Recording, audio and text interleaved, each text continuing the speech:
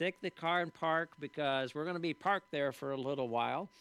And the problem was there was another individual that somebody forgot to tell that he's supposed to be paying attention to the traffic ahead of him rather than slamming into the back of them. And so we were driving a Caprice Classic, and he pushed us several feet down the road. I'm not sure how far.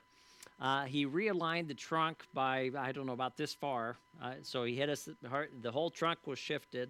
And the car was dented all the way from the trunk up through the driver's side door. So I'm not really sure, it all happened so fast. I'm not sure if he, hit us and pushed us and hit us again, or I'm not sure how all that worked, but it was dented all the way up through the driver's side door.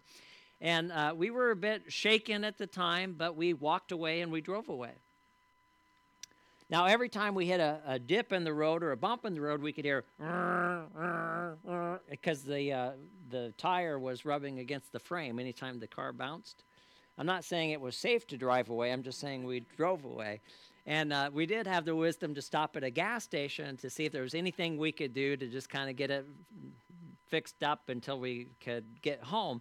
And the guy is at the gas station. He's looking out the window at the car, and I said, the tire is rubbing the frame. Is there anything we could do for this? And he looks out the window, and he says, well, I could tell you what your problem is.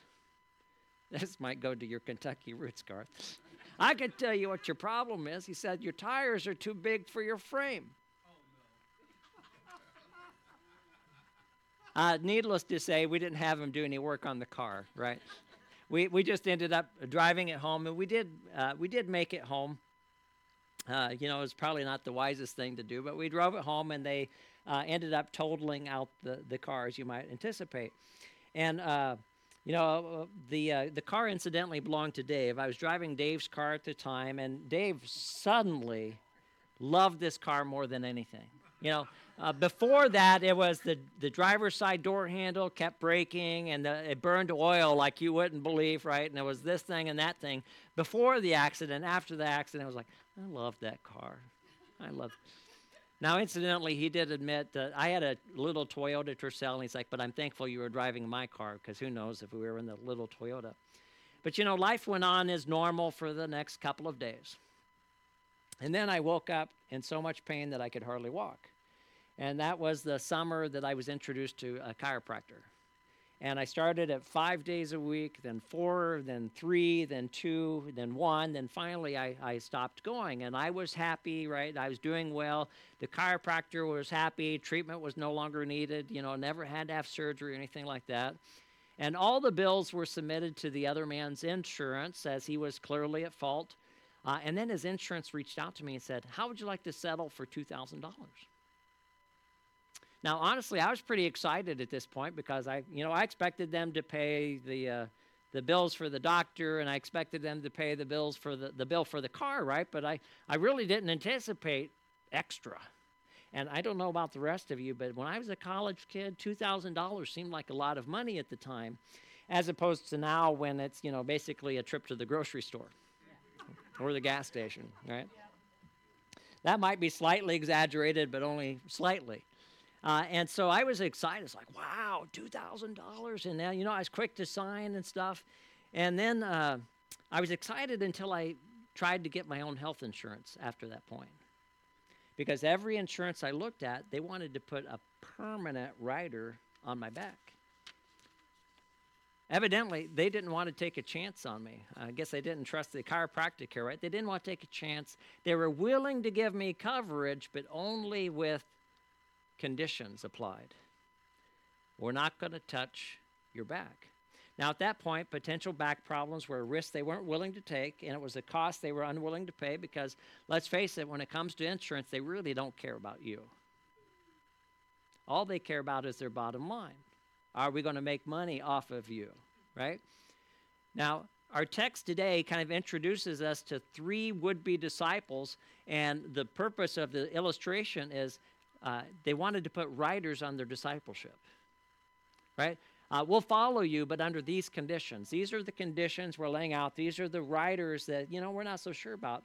And so we'll follow you unless the risk is too high or unless the cost is too great or until it becomes too much and we want to go back to how things were before. So, we're coming with discipleship, but under these conditions, right? We're not sure we want to take too much of a chance. And so we're going to follow, but at a distance. And so Jesus addresses this through foxes have holes and birds of the air have nests, right? That's a nice little statement. Now, the second one might leave us a little bit scratching our head. Leave the dead to bury their own dead, but as for you, go and proclaim the kingdom of God. You might read that and be like, ouch, that's kind of hurtful, Jesus. And the last one, no one who puts his hand to the plow and looks back is fit for the kingdom of God. So obviously, as we kind of dive into this passage today, we need to explore what's going on because it may not be all obvious to us up front, right? Because we think about our culture and how we do things instead of thinking about how are things practiced in their culture. So we're gonna dig into those responses just a little bit. But first, we need to do just a little bit of housekeeping with harmonization, right? Because we're back to a passage with parallel passage. And so there's a parallel passage in Matthew chapter 8, verses 19 through 22. Now, Matthew includes this passage at the start in the first year of Jesus' ministry. Luke places it here in the third. And Luke adds a scenario that's not in Matthew with the third scenario. Now, we're following Mark Moore's chronological order, and Mark Moore will argue that Matthew's account is topological, not chronological, right? So as you think about the Gospels, some things are chronological, some things are there topically. So he argues that Matthew's case is topical and Luke's is the proper chronology, so that's why we're dealing with it here. And to just kind of set the stage, Jesus is turned toward Jerusalem in verse 51 from Luke's account. On the way there, he's rejected in Samaria. That's verses 52 through 56. And once he's there, he's rejected by the Jews. Now, that's John 7 through 9, which actually 7 through 9 and the first part of chapter 10, which is what we've dealt with the last several weeks, right? Because we're thinking about chronology, right? And so not all the accounts have all the accounts. So we have all this rejection that's been going on with Jesus in Samaria and in Jerusalem. And we're seeing, you might have noticed the last few weeks, right? And the people were divided over him, and the people were divided over him, and the people were divided over him. So it's that scenario that sets the stage for there's going to be a cost to following me. So Mark Moore writes, and I quote, anyone who wishes to follow Jesus had better not waver. He is an itinerant preacher in Judea, a place particularly bitter towards him right now. It does seem strange that a scribe, now that's a detail that Matthew gives us, but not Luke, would want to follow Jesus in such a hostile environment. But opinions were mixed about this phenomenal teacher. That's John 10:21, which was our last week's text. And this scribe's wavering faith betrays his struggle. So as we think about Jesus at this point, there are those who love him, and there are many who hate him. Now, the one thing that's becoming crystal clear is you can love him, you can hate him, but you can't be neutral toward him.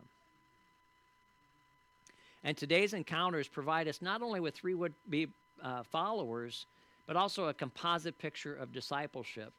Now, earlier in Luke 9:23, Jesus said, if anyone would come after me, let him deny himself and take up his cross daily and follow me. Now, that's kind of just an abstract statement about discipleship. Well, that abstract statement is going to be illustrated in our text today through real-life context with real-life people who are struggling with, do we take up our cross daily and deny ourselves and follow him?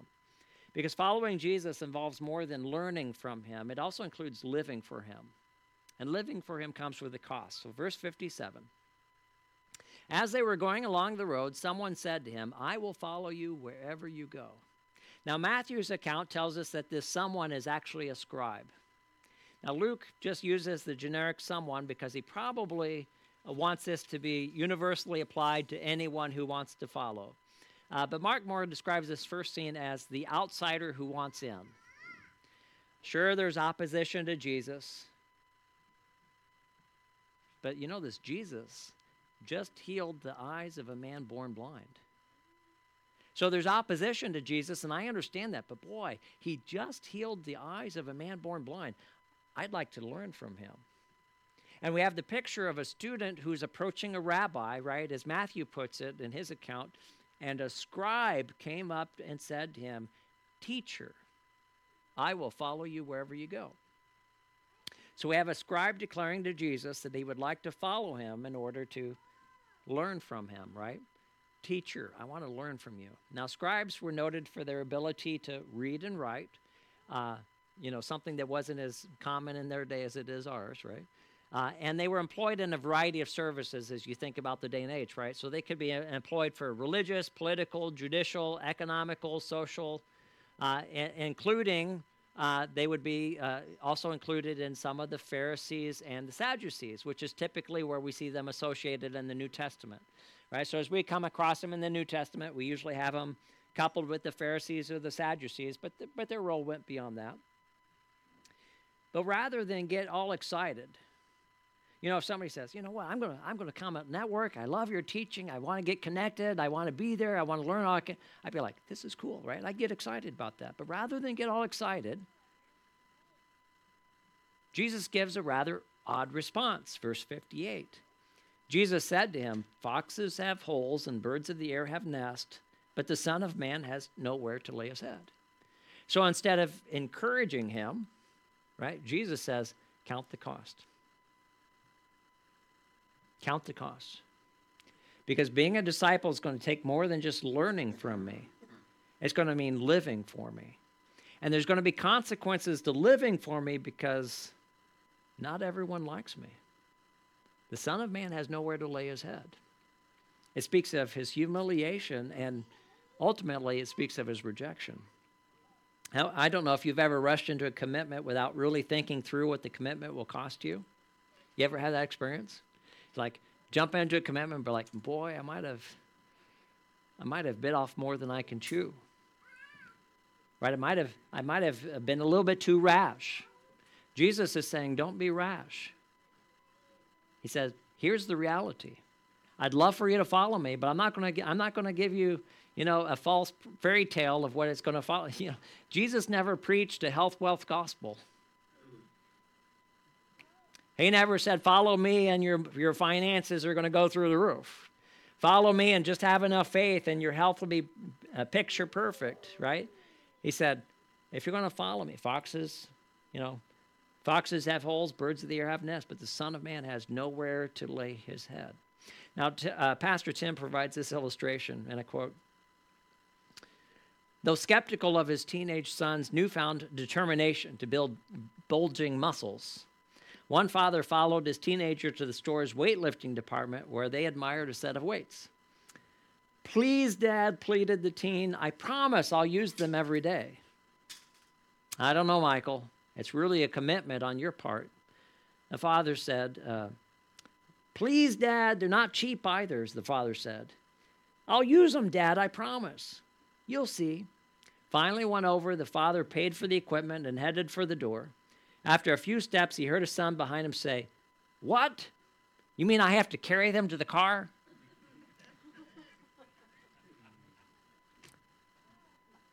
Jesus is telling this scribe, he says, you better be ready for some heavy lifting. Because following me is going to be hard.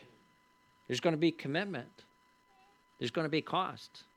And before you jump into this, you need to know up front there's going to be cost. Now, if you think about a scribe would have been given some comforts and conveniences and privileges not shared by all. And Jesus is challenging him. He's saying, are you prepared to follow?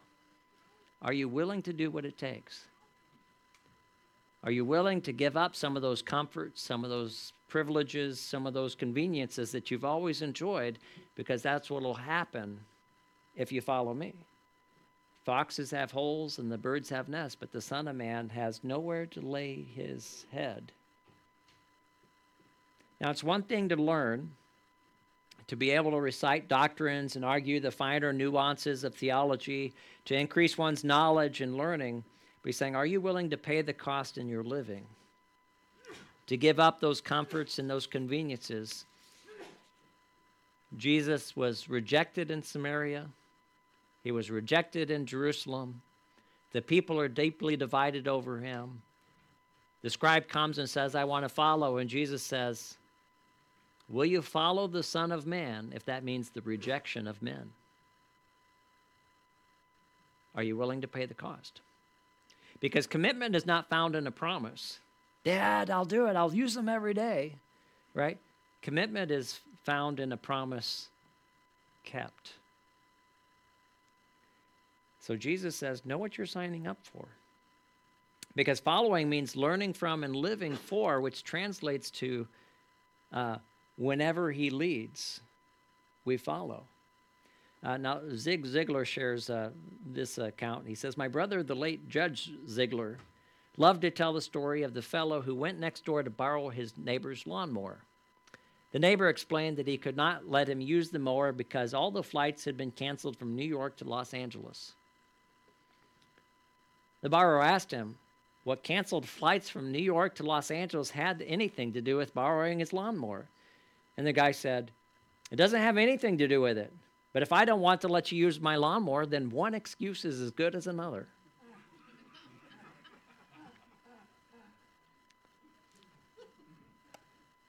Think about all the excuses we have. And we just say, one excuse is as good as another. When Jesus says to follow me, do we go whenever he leads? You know, I don't know if you've recognized this or not, but you know, it seems to me that there's always something, isn't there? There's always something going on. There's always a reason that, well, maybe I don't want to do this now, or, you know, I have to tend to this, or I have to take care of that, or this thing is happening in life. You know, Jesus, it's just not a good time. I'll get to it later. One excuse is as good as another if it's not really what we want to do, isn't it? Isn't it funny how we always make time for what we want to do? We always make time for what we want to do, and yet oftentimes we find one excuse after another to not follow. God's leading doesn't always come at my convenience. Isn't that a shame? And how often does our calendar just kind of crowd out God because, you know, we're busy with life, and life comes with all sorts of challenges. You know, much of life is not about choosing good over bad. That's easy, isn't it? It's about choosing the best over the good. It's about choosing one priority over another priority. And if the first case is an outsider who wants in, then more suggests that perhaps what we have here is an insider who temporarily wants out. So verses 59 and 60 says, to another he said, follow me. But he said, Lord, let me first go and bury my father. And Jesus said to him, leave the dead to bury their own dead. But as for you, go and proclaim the kingdom of God. Now, Luke says another, and Matthew says another of the disciples. So in which case we have not so much an unwillingness to follow, but a requested delay. Right? So you might think of it and maybe you've experienced this with some people. Maybe this was true of you at one point. Once I've gotten myself settled in, then I'll get serious about God. After I've reached my goals, started my family, made so much money, got my promotion, you know, whatever and what have you, rather than whenever he leads. Whenever he leads, whether it's convenient or whether it's inconvenient to what my plans may be. Whenever he leads, I'll follow. Now, most view Jesus cryptic saying, leave the dead to bury their own dead as leave the spiritually dead to bury the physically dead. But basically, Jesus is saying, you know, there's a duty to me that goes beyond all other duties, and that includes the family. Now, if you think this was hard to hear at their day, right, leave the dead to bury their own dead, then it was probably even harder in Jesus' own day. Trites writes, and I quote, the duty of burial took precedence over the study of the law, the temple service, the killing of the Passover sacrifice, the observance of circumcision, and the reading of Megillah, which was a scroll containing a Jewish book. But the demands of the kingdom were more urgent still. So burial was something that was treated with the utmost respect. Even the burial of strangers was seen as highly meritorious in their culture. So how much more would be the burying of one's father, right? So we need to ask ourselves the question of what's going on behind the text that might help us understand the context. Now, if you read through different scholars and commentaries, you might get an idea here and an idea there. And basically, I ran across three different options that they offer for Jesus' response to this man. So I'm going to give you the three different options, which basically end up saying about the same thing ultimately in terms of the principle, but they have a different way of approaching it. So the most widely held option recognizes that funerals were typically held on the day of death, right? So they got to business a little bit quicker than we do today, right? Funerals were held on the day of death, meaning that if his father had died, he's not likely to be talking and hanging out with Jesus. He's already tending to burial rites. In other words, his father's still alive. In essence, what he's asking is, you know what, Jesus, I've got some family obligations. You know, I got things to tend to at home. Let me take care of that, and when my dad dies and I have him buried, then I'll come follow you. And that's the most widely held viewpoint here, is that he's basically saying, Jesus, I'll come follow you after my dad dies, whenever that may be. Whether that be, you know, tomorrow or next week or next month or a year from now or 2 years from now or, 3 years from now, right? It's like an indefinite delay. Jesus, as soon as I have this taken care of, right? As soon as I have my family started, as soon as I have my promotion, as soon as I make such and such dollars, as soon as I have my bucket list, then I'll come and follow you. Jesus says, it don't work that way. Discipleship doesn't come with a delay. Either you're going to follow or you're not going to follow, right? Now, the second option, and some scholars will say, well, there's nothing in the text that indicates the father has not died, right? So they kind of step away from that cultural context. And in this particular option, Jesus would be saying he's a greater authority than Moses and the law, because the law demanded that they be honoring their parents and burial, right? So Jesus is claiming a greater authority, which he certainly does in other passages of Scripture as well. And in this case, he would be saying the message of the kingdom cannot wait, right? There was a critical time urgency to Jesus in his ministry, right? Because we're coming up to the cross. Now, it's going to take us another year to get there, going through the chronological life of Christ, right? But we're getting close in terms of where the text is at, okay? So there's an urgency to proclaiming the kingdom, and Jesus is saying, the message of the kingdom can't wait, because we're coming up to a critical point. Now, there's a third option that's presented by that I read in Mangum, and he says the man objects that he has to go and bury his father first, and the burial in first century Palestinian Judaism was not a quick process. And one of the practices could be that the body remained in the tomb for 1 year until the flesh decayed, and then the bones would be collected and placed in an ossuary and then buried, where they can be buried together with family and stuff. And so once again, we see a postponing of obedience for a considerable time. Now, whichever option you choose, right, the point is the same, because the text doesn't give us all those details, right? All we know is what the text gives us. These are just options that might be there. Following Jesus means that whenever, however inconvenient it may be, whatever other things we may want to do, whenever he leads, we follow. Because we're committed to the person and consequently committed to the work of Jesus. And that commitment of discipleship is expressed not only through talent and not only through treasure, but it's also expressed through time.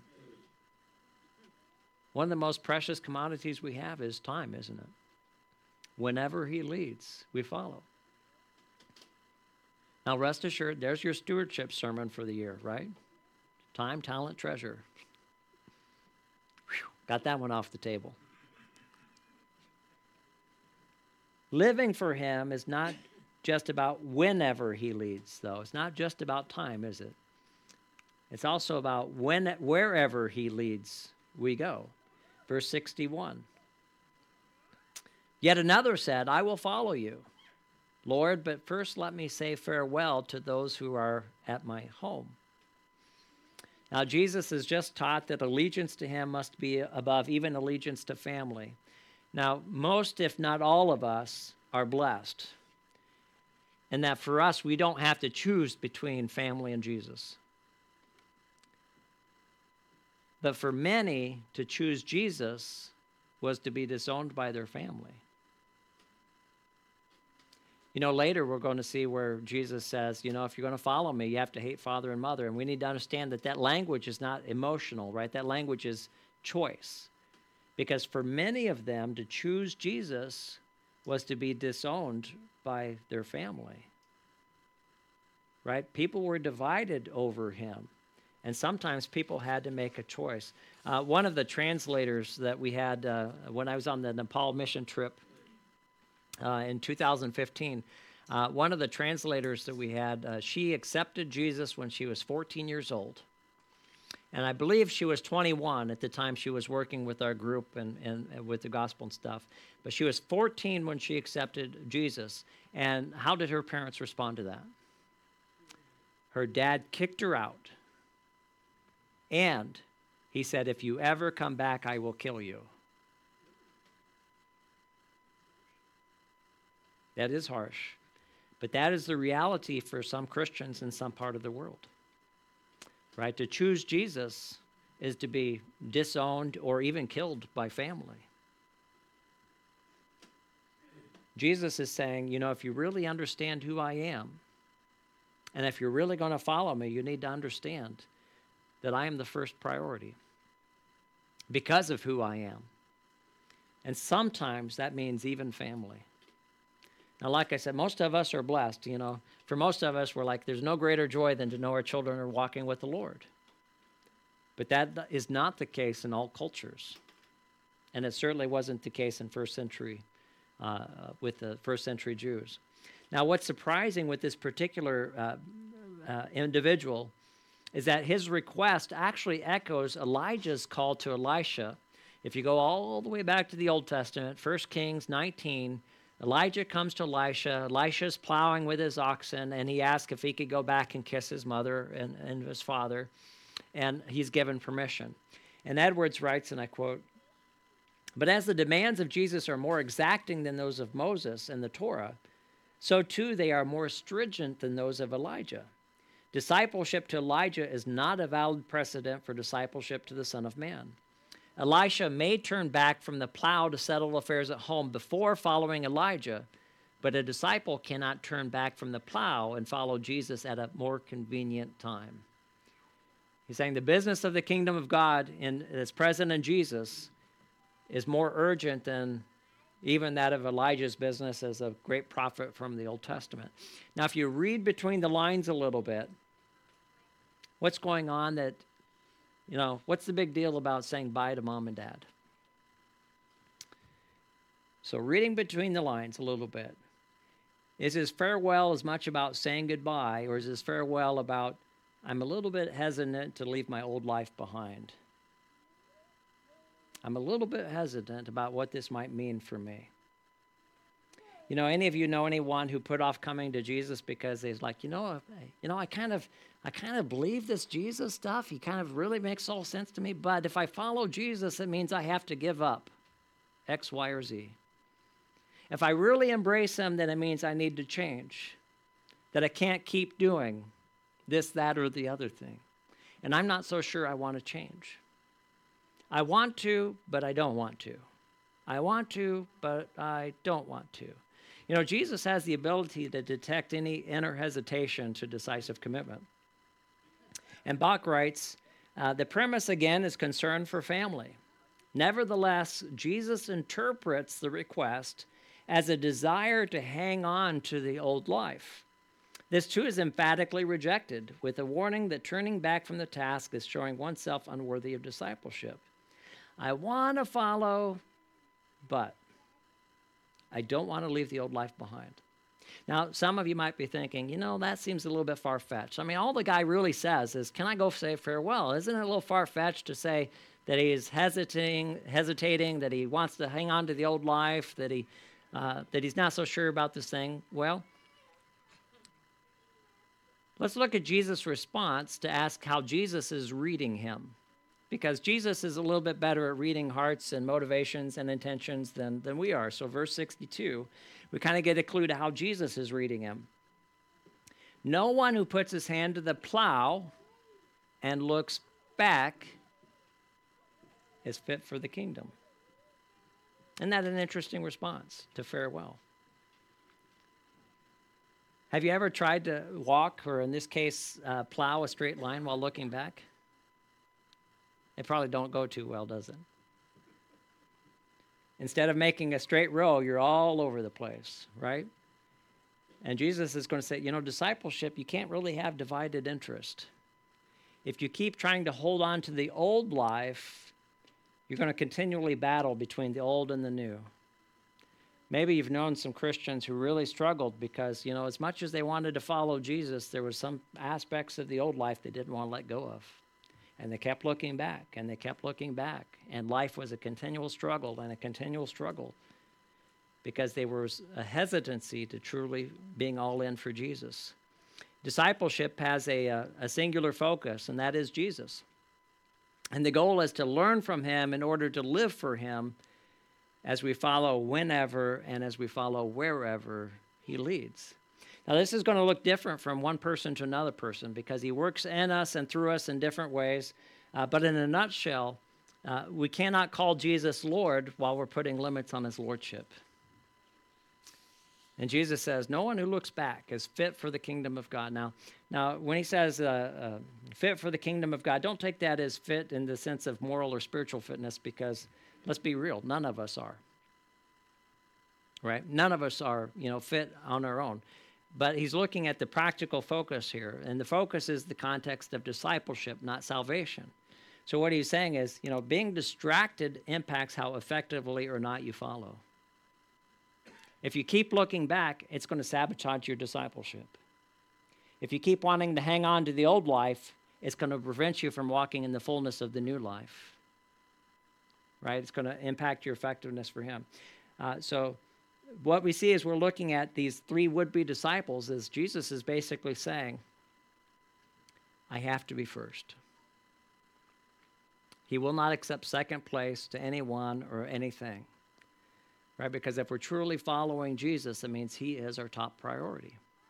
Now, what that looks like in each of our lives is going to be different because Jesus is going to lead Ann differently than he leads Dan, right? He's going to call some into vocational ministry. He's going to lead others into, being a Christian in the secular workplace or in retirement or whatever the case may be, right? He's going to lead us differently. The question is are we going to follow whenever and wherever he leads? So are you learning from him? Are you living for him? Whenever, wherever he leads. There are no riders. Oh, maybe I'm a step ahead of myself. There are no riders when it comes to following Jesus. There are no conditions for discipleship. He is Lord of all or not Lord at all when it comes to your life, isn't he? Will you answer his call when he comes and says, follow me, wherever and whenever that may be? Amen. In your bulletins, you have a communication card, and we'll give you a moment to think about how God might be speaking to your heart and maybe how God is challenging you in your own life of discipleship, and calling you to reflect and evaluate on that. As we prepare ourselves for call to communion and stewardship, as we come to the Lord's table, we are reminded that Jesus was indeed humiliated and he was rejected. Foxes have holes and birds of the air have nests, but the Son of Man has nowhere to lay his head. Only his rejection, as it turns out, was for our salvation. And so we have a message that's greater than any other message. A message that warrants saying, leave the dead to bury their own dead. But as for you, go and proclaim the kingdom of God. Because there's nothing more important than what Jesus has done for us in order that we might enter into the kingdom for eternity. Therefore, as we come to this table and we remember what Jesus has done for us, may we not put our hand to the plow and look back, but may we fix our eyes upon him and follow whenever and wherever he leads, that we might learn from him and live for him as those who have truly decided to follow him. And so I want to remind you that on the night in which Jesus was betrayed, he took bread, and after he'd given thanks, he broke it, and he said, this is my body which is broken for you. Do this in remembrance of me. In the same way, he took the cup also after supper, saying, this cup is the new covenant in my blood. Do this as you drink it in remembrance of me. For as often as you eat the bread and drink the cup, you proclaim the Lord's death until he comes again. Let us pray. Oh, glorious Lord, as we come to this table, we recognize the magnitude, the wonder of the gift that you have given to us through the life and death and resurrection of your Son, Jesus Christ. And as we come to this table, may we just pause for a moment to examine our response to him and to ask how well we're following. Are we following closely? Are we following at a distance? Is there something in our life that we know that you've called us or asked us to do, and we've been delaying it and putting it off because there's so many other things that are taking priority? Lord, as we come to this table, we just pray that you would reveal to us whatever it is that you would have us to learn, that we might live accordingly in response to you. In Jesus' name, amen.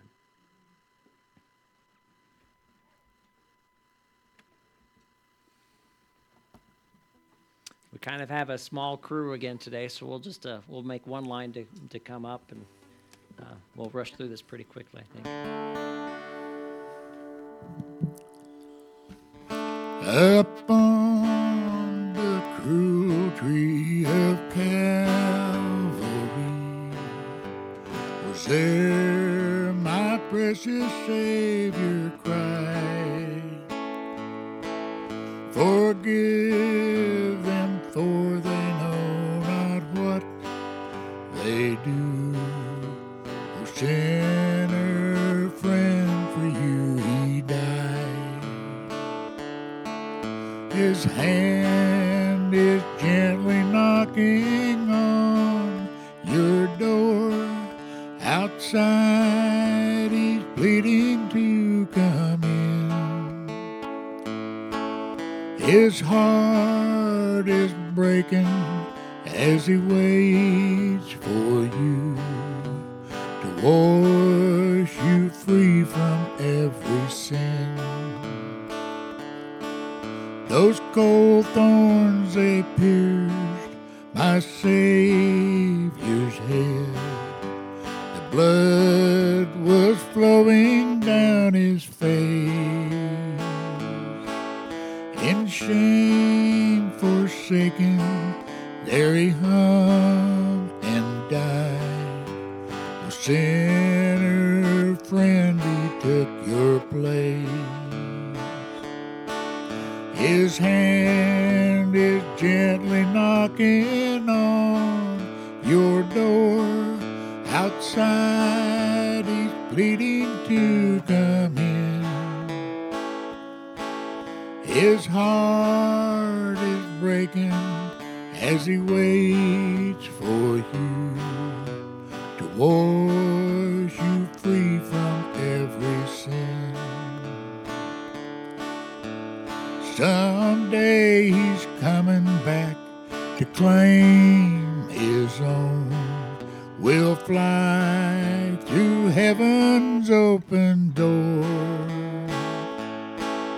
The crown of life he gives on that great day. With him we'll live forevermore. His hands are gently knocking on your door. Outside he's pleading to come in. His heart is breaking as he waits for you to wash you free from every sin.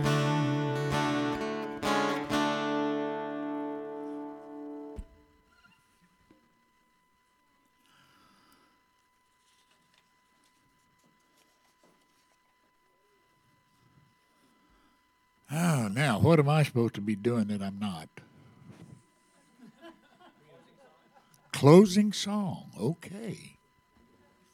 I thought this would be a good one right here. It's a little more upbeat than what we've been doing. Yeah.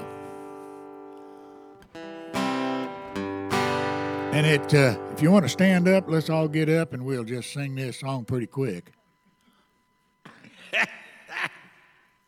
Okay, are you ready? Hallelujah, I'm ready. I can hear the voices singing soft and low. Hallelujah, I'm ready. Hallelujah, I'm ready to go. In the darkness at night, not a star was in sight, on a highway that leads down below.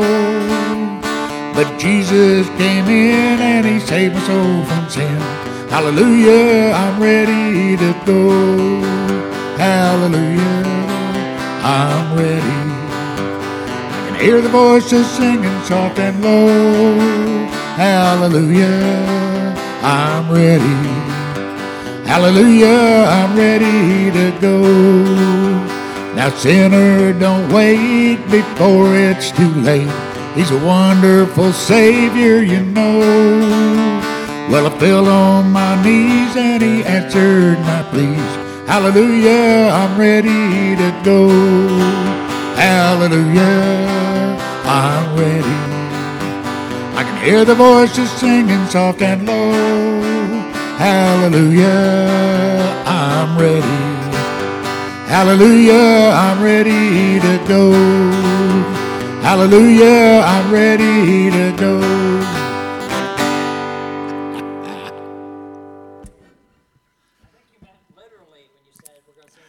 Yeah, right. Hallelujah, I'm ready to go. Are you ready to go when Jesus says, follow me? You bet. To go wherever he leads and whenever he leads. Are you ready, and will you follow? Amen.